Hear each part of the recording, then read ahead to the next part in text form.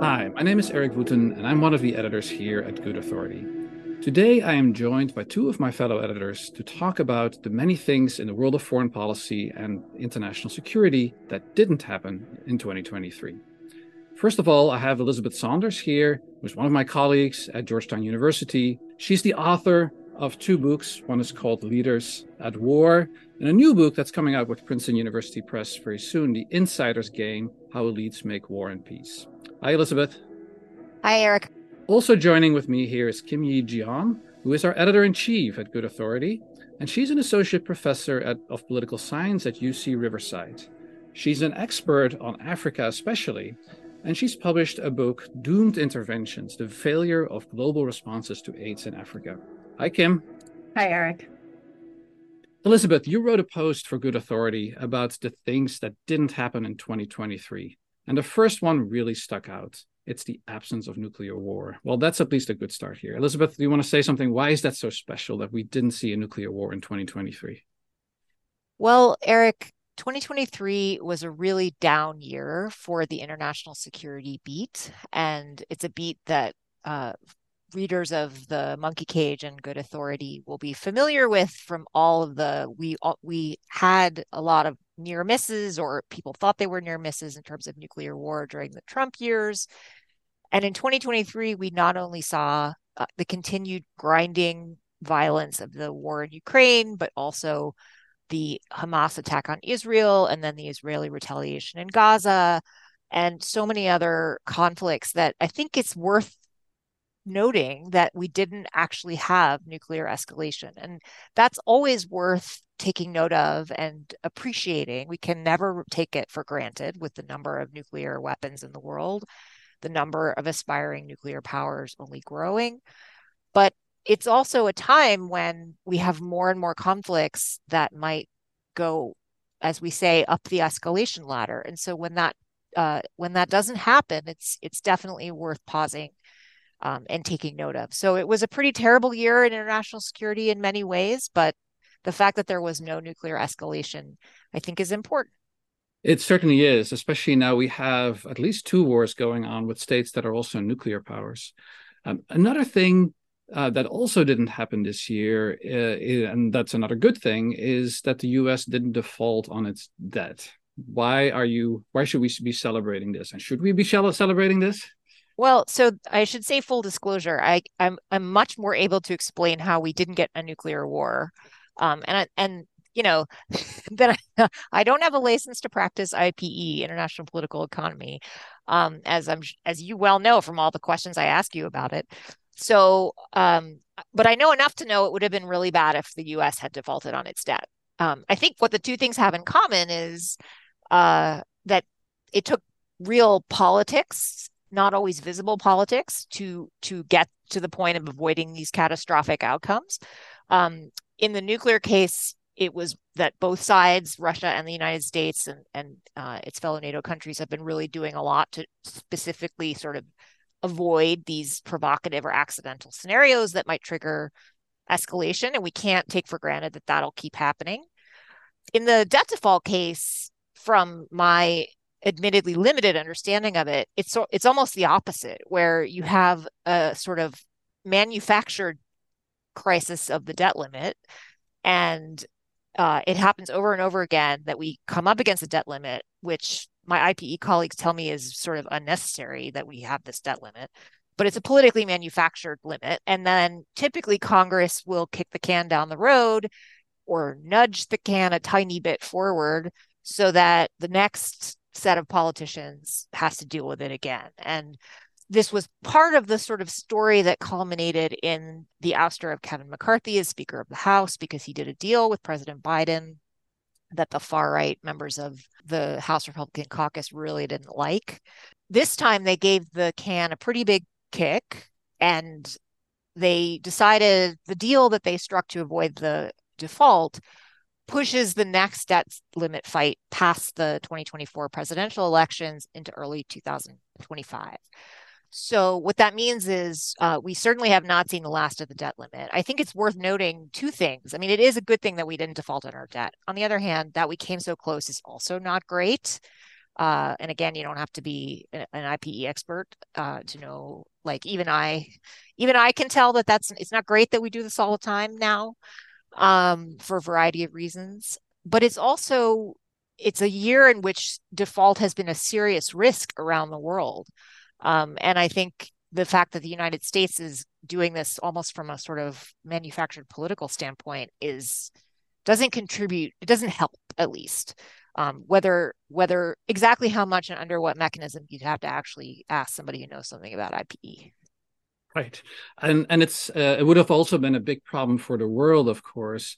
One of the reasons why we're seeing so many debt crises around the world emerging is the very high interest rates that are right now partially a consequence of Federal Reserve policy, and especially a lot of African countries are on the brink of a domestic debt crisis, and not because they manufactured it themselves, but because they just face very difficult repayment schedules right now. That could also lead to a lot of political unrest in Africa. I'm not sure, Kim, have you been following the news on this? Yeah, Eric, in particular, I mean, there have been these protests in Ghana. The hashtag on Twitter, now known as X, was Occupy Jalorby House. And really, the protests in the streets were against the governor of the Bank of Ghana. But these are demonstrations of protesters' anger towards IMF conditionalities, right? And some of the things that the government of Ghana has had to do to try to maintain its economy. Ordinary Ghanaians are really struggling with the austerity policies associated with these changes. I anticipate that these are not going to go away, and this is going to feature actually really importantly in the 2024 elections. So the United States is not the only country having elections in 2024. So is Ghana. And even though we didn't see the Ghanaian government, fire the governor of the Bank of Ghana, really, and make any meaningful changes towards what the protesters were asking for, right? That's another thing that didn't happen in 2023, a response to these massive protests from the Ghanaian government. But I think this is a sign we're going to be seeing, and a lot of the work actually done by protests in Africa, namely the important work by Adam Branch and Zachariah Mompilli in the book Africa Uprising, which is almost a decade old now, this book, but it really encapsulates what's happening on the continent, that people, there were these waves of protests in Africa, right? Starting with anti-colonial protests to pro-democracy protests, and now this kind of anti-austerity and democracy is not enough protests, right? Like protests about our standards of living are not improving, right? Democracy has not improved our standards of living.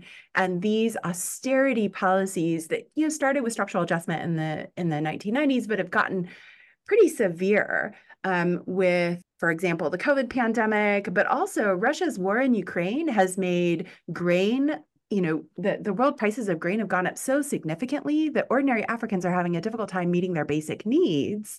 And the price of bread and other grains has just gone up so much in the last few years that I think we're likely to see more of this in 2024.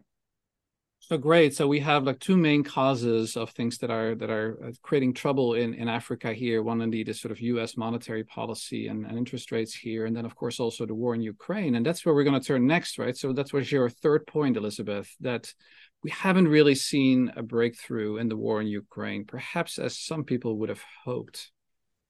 Yeah, so the things that didn't happen this year are some of them are good and some of them are bad that they almost happened. And this is one that people really hoped would happen. And a breakthrough in Ukraine didn't happen. And it's hard to know where to begin with this one because, for a while it was wait and see, or people aren't giving the Ukrainians enough credit. And I think by now we have enough analyses from the many excellent military analysts who've been following this closely to say that, it was not the success that people hoped. And I included in the piece links to some important work in international relations, because I do think it's important to recognize that just because the front line may not have moved that much, doesn't mean that countries haven't, like a lot happened and countries learn while they fight. We have the so-called bargaining model of war, and you learn things about your opponent's capabilities and how your opponent adapts and what they care about, or you can you can kind of probe their staying power in the war and so forth. And so I think it's wrong to just focus exactly on how much the territorial lines of demarcation moved. But you can't get away from the fact that there were higher hopes. And fairly or not, I think that means as we go into 2024 and all these elections that are happening, not just in the US, but also potentially in the UK, which is another major kind of military supporter of Ukraine. It's going to put pressure on Ukraine, maybe not necessarily to go for outright negotiations, but it's weakening Western solidarity, this feeling that we've poured all these resources in and they haven't been able to do a lot with it. And they still are extremely dependent on US support, military support, and material. So I do think that a lot of these things are linked, right? So the Ukraine aid bill is currently kind of tied up with border policy in the US and also tied up with the split in the Republican Party over support for Ukraine and more generally for things like the international order, which includes the international institutions that help other countries manage their debt. Our own monetary policy, as we've just been talking about, is, it's managed by the Fed, but the debt limit is beyond that's under Congress's control. And so there's some weird built-in problems with that are mainly to do with US politics, but they affect all these other countries. And it's hard to see how Ukraine doesn't get caught up in that. And that's before you even get to the problem of thinking about prioritizing the pivot to Asia, or whatever we're calling the pivot to Asia now, to deal with the rise of China, and of course helping Israel. So the breakthrough in Ukraine is not the lack of a breakthrough in Ukraine is not a totally doom and gloom story. It's certainly not over. But I would also commend Stacey Goddard's recent piece about why negotiations are going to be so hard in this case. This is a case where negotiations have almost everything going against them. So that is a disappointment in 2023, I think. Yeah, and on top of that, of course, in Europe, we just had elections in the Netherlands and Slovakia where they elected leaders who want to stop aid to Ukraine. And then, of course, Viktor Orban has just vetoed European Union aid to Ukraine as well. So it seems to be playing in both Europe and the United States. So Kim, in Africa, we've also had a very intractable, very violent conflict that has persisted this year, right? The civil war in the Sudan. Yeah, and similar to this hope or expectation that the conflict might end. May Hassan, who's a political scientist at MIT, wrote an essay in Foreign Affairs with Amma Kaduda, and it was written in May 2023. So just about a month after we started to see this conflict unfolding between these two generals, right? One who had spent his entire career in the army, that's Abdel Fattah al-Burhan, and the other, Mohammed Hamdan, so was formerly a commander of what is known as the Janjaweed militia, right? This group that had been committing violence on behalf of Omar al-Bashir, the deposed leader of Sudan, on behalf of Omar al-Bashir in the Darfur region. Now, May and Ahmed's essay in Foreign Affairs in May 2023, when you read it now, you can almost feel the hopefulness that someone would have intervened to do something to try to stop the conflict from escalating out of control. But now we have 7 million Sudanese displaced, according to UNHCR estimates, some of them in neighboring countries, Chad and Egypt, some of them internally in the country. And the situation is getting quite bad, with the UK Foreign Minister for Africa calling recent events in the Darfur region of Sudan. Let me quote him directly. He said, "This has all the hallmarks of ethnic cleansing." Not only, and I think this pertains not just to Sudan, but also to Ukraine. Breakthroughs didn't happen. Also, people are losing interest and not paying attention to these conflicts that are really causing some serious harm, and not just in displacement, but in the violence that ordinary people are facing.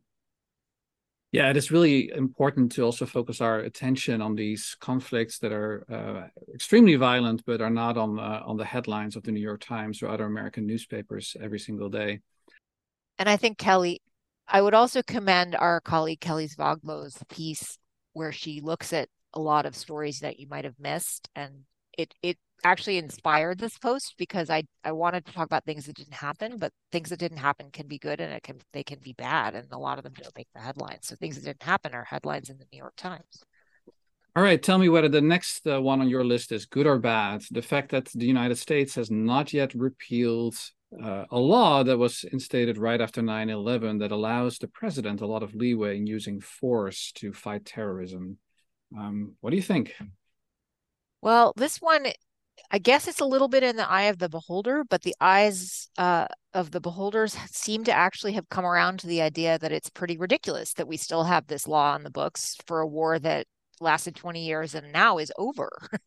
And even though the circumstances of its ending were very dramatic and violent and tragic, most, a majority of Americans and probably a majority of members of Congress agreed that the war should have ended. We should have ended that war in Afghanistan. So the fact that this authorization for the use of military force, AUMF, is still on the books is somewhat amazing. And it's not only that one though. It's the authorization to use force against Iraq in 2002. And just for good measure, we still have the 1957 Middle East resolution that gave Dwight Eisenhower the authorization to use military force to stop the spread of communism in the Middle East. That's also still on the books. And our colleague, Andy Rudalevich, has written a trove of pieces, and I linked to them all in my piece. And it took like a good hour to dig them all up. And there was always one more. I'm not even sure I got all of them because the AUMF is particularly the one that's really kind of, I forgot. The 1991 Gulf War the authorization is also still in the books. So plenty of ways you could justify attacking a country in the Middle East if you were inclined to do so if you were president. But the one that's really been used and I think is probably the broadest still is the 2001 AUMF because it covers counterterrorism. And the reason why Andy's written so much about it is because it has been used so often to justify attacks around the world, in Africa and the Middle East especially, but certainly not limited to that. And so I think the real puzzle is how come everybody thinks this is really silly and yet nothing ever seems to change, right? So the legal scholars, there's a wonderful group of legal scholars that have been on top of this issue for a long time, and a lot of them write for Lawfare, Matt Waxman among others, and they are always saying we really got to fix this. And from a political science perspective, I always ask, okay, well, what are the barriers to fixing this? Why doesn't this ever get fixed? And to me, the politics of this just favor inertia. And there was some hope before, I would say, the latest round of the Hamas attack, which really reignited hostilities in the Middle East, including against U.S. interests in the Middle East. There was some hope that maybe the sort of don't want to take a difficult vote that would take presidential power away, and I'd get blamed for a terrorist attack, and the president can't, respond. That's sort of the fear that had been, or the calculus that had been preventing repeal for a long time. There had been some hope that we'd reach the point where, maybe Joe Biden would be the one to give back this, the presidents don't like to give back presidential power, but he might have an incentive to do that and or conviction to do that, and maybe Congress would be finally ready to do it. And there's some pretty sincere senators who've been working hard on this issue, Tim Kaine, a Democrat, and Todd Young, a Republican. But I think it's such a heavy lift, and then you get something like the war between Israel and Hamas and the attacks in the Middle East, and I think suddenly it just weighs down the political costs even more. And so to get legislation of any kind in Congress on foreign policy is always difficult. It's even more difficult in a polarized time. And now you're talking about taking power away from the president and shifting blame back onto Congress. And that is, to me, that explains why. It's just a political non-starter. Right. And you see it actually in other areas of foreign policy as well, right? A lot of more foreign economic policies made now through the executive. We're not doing trade agreements anymore. We're calling all kinds of agreements trade agreements that never used to be trade agreements. And The executive takes lots of actions against China without congressional approval. It seems to be a part of a more general trend, perhaps explained by polarization in Congress, as you suggest there. I think it's also important to point out nobody would ever admit this out loud, right? But we are political scientists, right? We try to uncover the incentives. I think both the president and most members of Congress, excluding those like Kaine and Young, who are sort of sincere policy movers on this, they find the status quo like they benefit from this. Any president benefits from the ability to just do it, to use force and have legal cover, not have to actually go ask for votes. That's time consuming, and you don't always, there's some benefits to having the vote, but all else equal, this is fine. From a congressional point of view, it's super convenient to be able to not have to vote on a risky war that you might get blamed for if it goes poorly, and to be able to complain about the fact that nobody asked you to vote on it. That's a very, like, you can get up on the floor and make speeches and complain, and they have. It's like it keeps all the criticism of the commander in chief in the procedural domain, lets them vent. It gives them something to write their constituents about, but they don't have to actually take any risky votes. Why would you want to change that absent some good reason? Plus, you have to get them all to agree on what to change it to. That is, I wouldn't hold my breath. Right. And so your last points of things that didn't happen is basically to say there are lots of things we don't know didn't happen. And some of those might have been very scary, right? We might have had a lot of near misses that we don't know about. Do you have some things in mind where we could have seen near misses, but we just don't yet know how serious they were because we don't yet have access to all the information? Yeah, I mean, the classic here would be preventing terrorist attacks. And sometimes that does make the news after the fact, but it's so much harder to get credit for things that didn't happen, right? There undoubtedly there have been plots foiled or intelligence leaks that didn't happen or were contained, and we just won't know about them unless they make them, they get into the media somehow, or there's a memoir, or eventually these things are declassified and people like me spend their nerdy time like digging through the documents. I think it's also worth noting that it could be that there were almost breakthroughs that didn't happen and that might still happen, right? These kinds of diplomatic breakthroughs often take time to come to fruition. So you often hear commentators say, well, why doesn't the Biden administration or any administration, why didn't they do anything about that? Well, it's pretty unlikely they did nothing. It could be that they've done a lot of spade work to try to get something teed up for next year. So I think there's a lot that goes on behind the scenes. It's invisible foreign policy, and it's hard to know while you're watching. If you're paying close attention, you still won't be fully informed.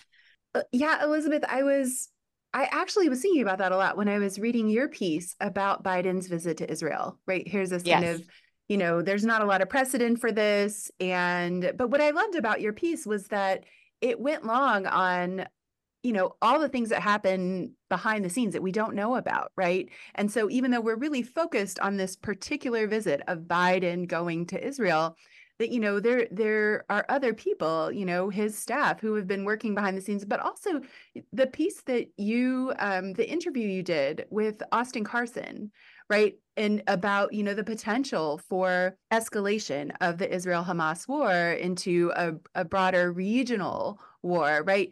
That also gave me kind of a way to think about what's happening behind the scenes, like what kinds of, shuttle diplomacy could be happening to keep that from happening. I learned a lot from those two pieces in particular this year.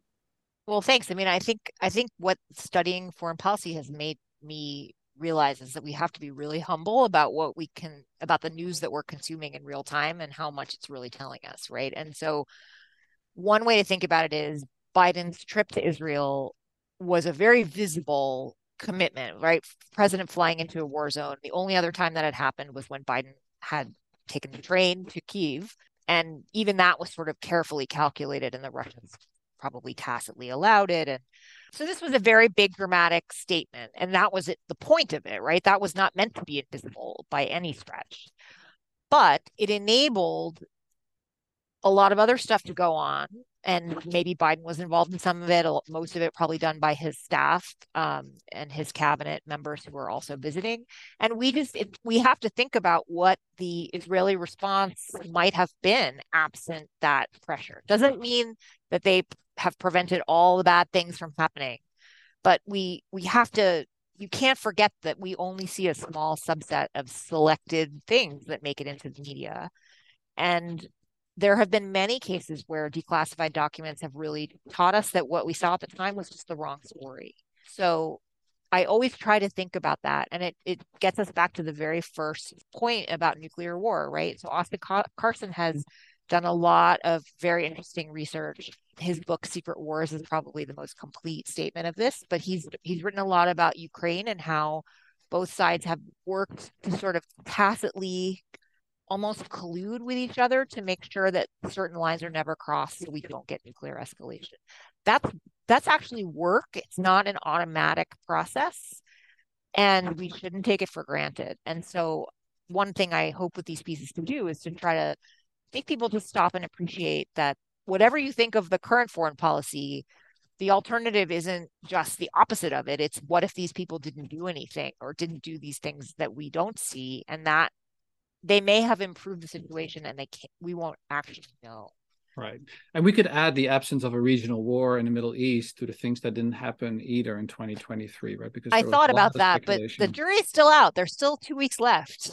And, the Red Sea, I was going to say the Houthi rebels in Yemen and the rebels. Red Sea. And I actually did think about that. And then I was thinking about all the things that I was thinking about the end of the previous few years, right? So in 2019, I don't think COVID was on the horizon, but I don't know that we thought the whole world was shut down.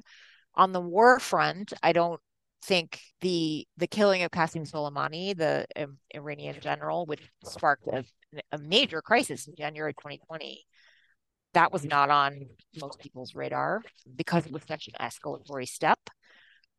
I think at the end of 2021, most people did not believe that Putin was really serious about invading Ukraine. And we know that it took some convincing by the Biden administration to convince other governments that he was really serious.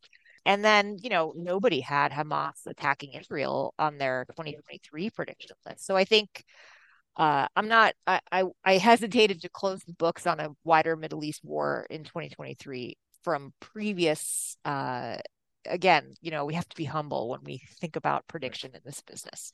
Yeah, no, I wasn't thinking of it in terms of prediction, more in sort of looking back that it hasn't happened yet. Yes, it is definitely it is definitely a non-event that is worth noting, that we have not yet seen, but yet is doing a lot of work there. I would love to turn the tables on both of you and ask you both, because most of the things that I put on my list have something to do with U.S. foreign policy, and it's not because I think the U.S. Is the only thing we're studying. It's just that's what I know best. And I would love to hear what other things you would put on the list of things that didn't happen in 2023. Well, I have something I don't know that it's good news, but doesn't have to be good news. Okay, good, because I don't think I have a lot of that. But South Africa didn't have to arrest and turn over Putin to the ICC. So, so everyone knows from reading Kelly Zogbo's piece on the warrants that the International Criminal Court had put out for Putin. She wrote that piece earlier this year. Well, Putin was scheduled to go to the BRICS meeting that was going to be held in South Africa.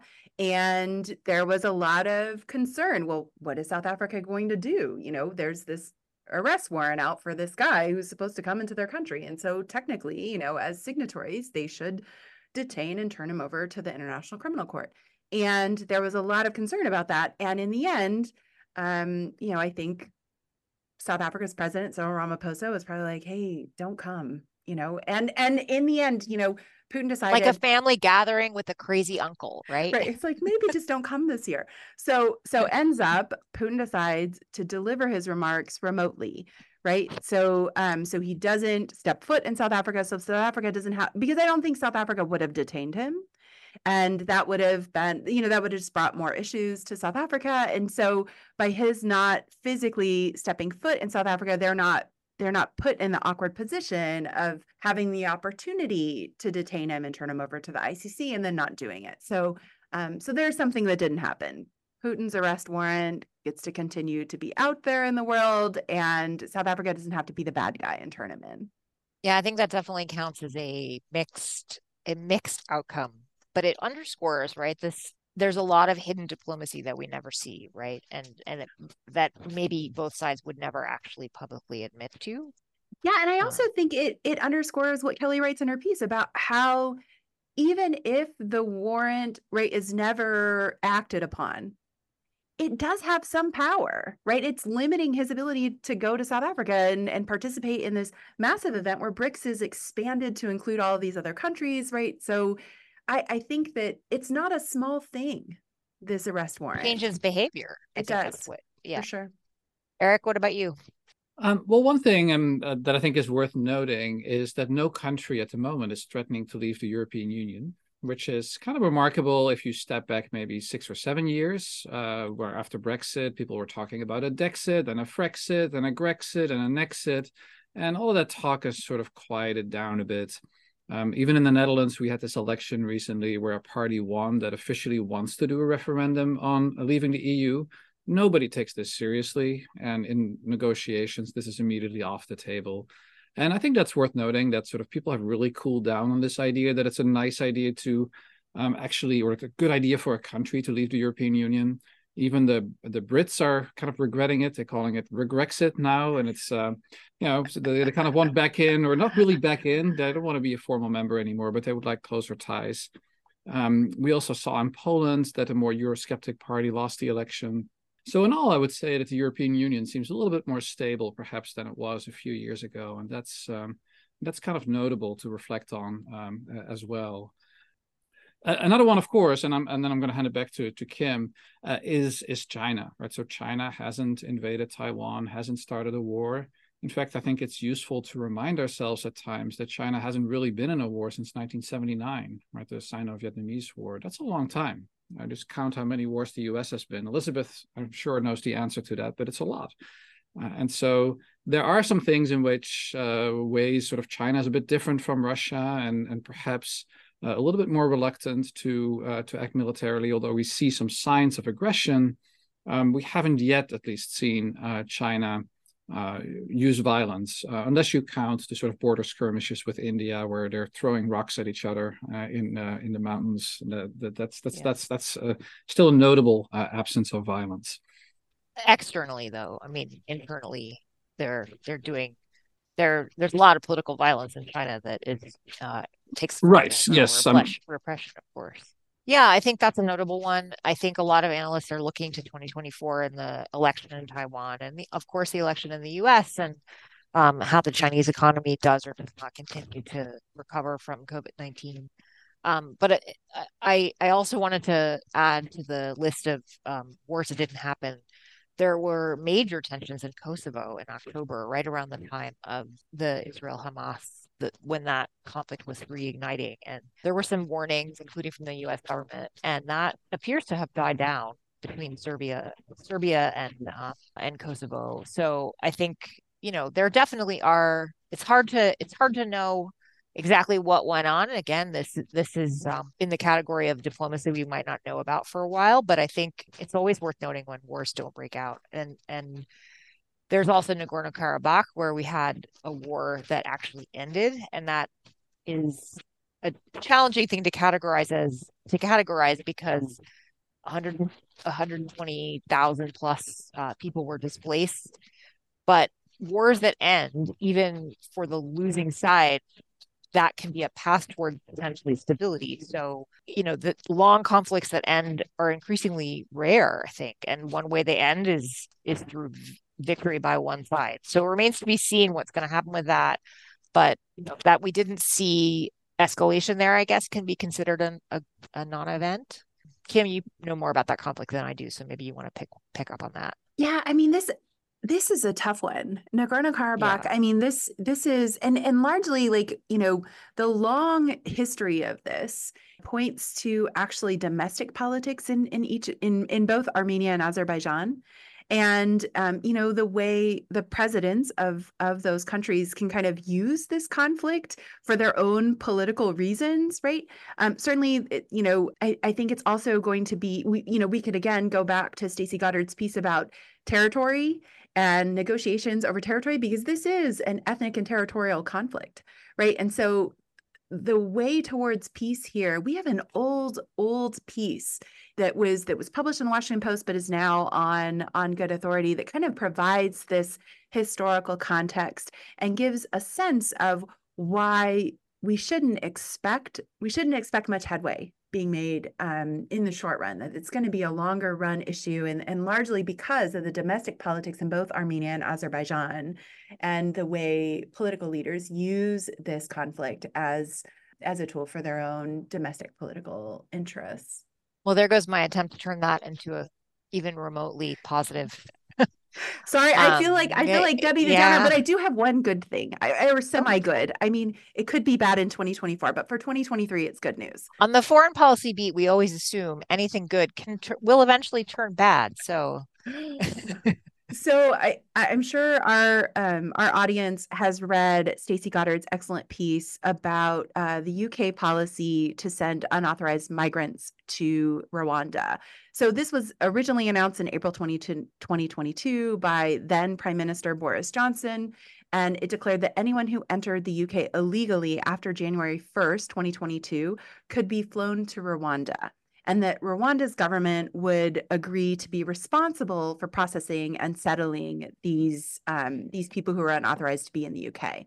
Now, just after Stacey's piece was published, the UK's Home Secretary, James Cleverly, signed a new treaty with Rwanda's Foreign Affairs Minister, Vincent Biruta, and he and the Conservative government under Rishi Sunak claim that this new treaty addresses concerns of the UK Supreme Court, which ruled that the government's plan was unlawful.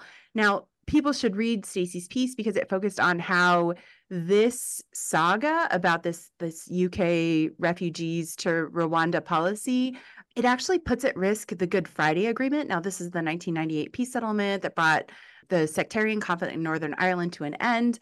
But the challenge to this UK policy is actually because, Erik was talking about Europe, European Union, everyone wants to stay together. It's like, well, the British, they still want to fall apart in some ways. So the European Court of Human Rights grounded the inaugural flight of asylum seekers in June 2022, precisely to prevent an Iraqi national from being flown from the UK to Rwanda. And so some of Sunak's cabinet called for the UK to leave the ECHR. And Stacey points out how Britain's moves to separate itself from Europe have unintentionally destabilized Northern Ireland's peace. But there's another angle to this UK refugees to Rwanda policy that I think our audience should know more about. And that's based on my reading of Syracuse political scientist Lamas Abdelati's award-winning book, Discrimination and Delegation, Explaining State Response to Refugees. Now, in this book, there's a layered, nuanced argument, but I guess just the main takeaway that I think our audience should know is that migrants being deported from the UK to Rwanda, we should be worried that incoming migrants could face restrictive asylum policies, especially if Rwanda has friendly relations to the country that these migrants are from, right? So, a migrant, say, from Chad, who had left Chad, for trying to seek asylum in Europe and makes their way to the UK, in a way that is unauthorized, and then they get deported to Chad. Well, then Rwanda could just repatriate them to Chad. Right. And Abdelati writes about this in her book, and she uses the case of Egypt. When relations between Sudan and Egypt were hostile, Egypt delegated its asylum policy towards Sudanese to the UNHCR. But when relations between Egypt and Sudan improved in 1999, Sudanese refugees faced increasing restrictions in Egypt, meaning extensive detention, deportation. And that's the primary concern that analysts have about the UK refugees to Rwanda policy. It's this term refoulement, which means when refugees are sent to Rwanda, they could be at risk of being returned to their home countries where they could face harm.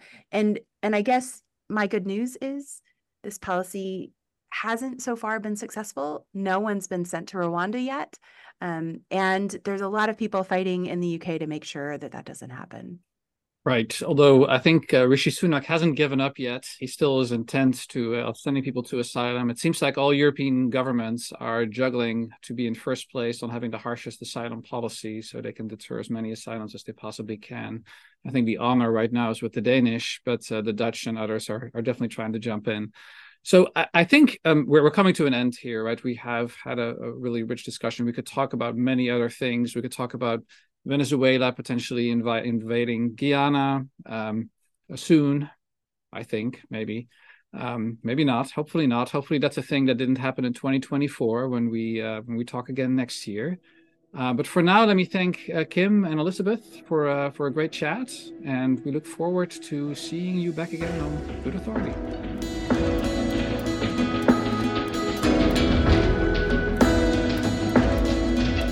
Good Authority's mission is to bring insights from political science to a broader audience.